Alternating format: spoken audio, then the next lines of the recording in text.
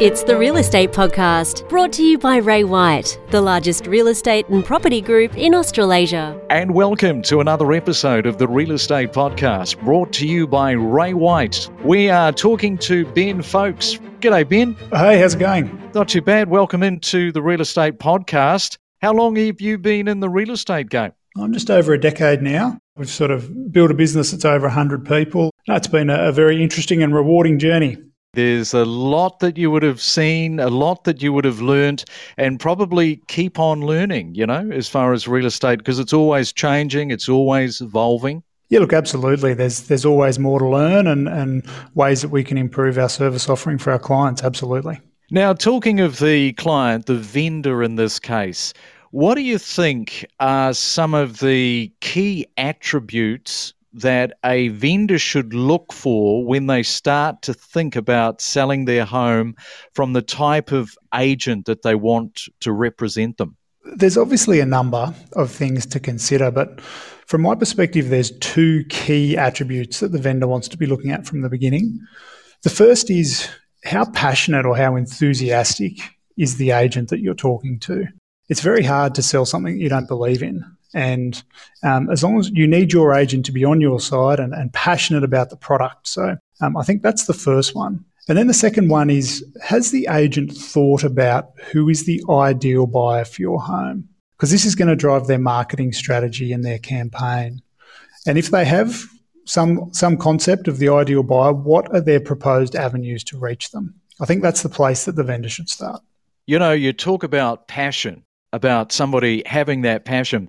They need to be authentic with the passion, don't they? Because somebody can come in and say, oh yeah, look, we'd love to represent you. We're this, that, and the other thing. They can project a passion, but it's not authentic. They're not genuinely passionate. And that's the trick, I think, is to really find that switch where you can identify somebody's true passion, true authenticity. Then that'll sort of align and match up with what you're looking for. Look, I think absolutely. People can see through it if the agent isn't authentic and genuine. And from a vendor's perspective, that's the way the agent's going to engage with your prospective buyer as well. So no, I totally agree there. It's got to be genuine. It's got to be authentic.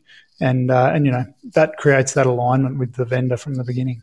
And then once you sort of find that passion, you've got to then go into that whole selection process, selecting the agent. How do you do that? How do you find the right agent to then select? Look, it can be tricky because agents aren't necessarily great at differentiating themselves. But if they've got that genuine passion and enthusiasm and they've got a clear marketing strategy, I think the next step is really rapport. This is going to be quite an intimate relationship that you're going to have with the agent for the next probably 3 to 4 months, one way or the other.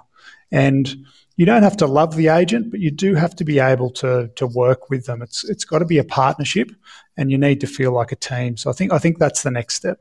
Yeah, so when you actually meet somebody, for the very first time, what do you think some of the indicators are? Like you talk about passion, and obviously it's got to be authentic. You've got to have that rapport. Is there anything else in that first up meeting, do you think, that the vendor should be looking for? You need that connection, and you need to know that your agent can build that connection with buyers, but you also need the confidence that they're able to sell. And so I do think there's a couple of key questions that vendors could be asking their agents, just to help determine, when push comes to shove and you're at the pointy end of a negotiation, that you've got the right person on your side. And what else? Is there anything else that you can throw into the mix here, Ben? Because it's such a big decision, isn't it? Somebody decides to list their property. It's the biggest investment for somebody to make. They're handing that off to somebody. Is there anything else that we should be considering as a vendor before we commit to that person that we're going to decide to run with, essentially with our biggest investment? Look, I think you ultimately want to be testing, is this agent going to be on the buyer's side or are they going to be on your side as the seller? And once you get a sense of that, that's when you should have that real confidence to put pen to paper and move forward. Hey, Ben, thank you for coming on to the Real Estate Podcast. Great. Thanks for having me, Craig. We connect you to the best real estate information across Australia. The Real Estate Podcast.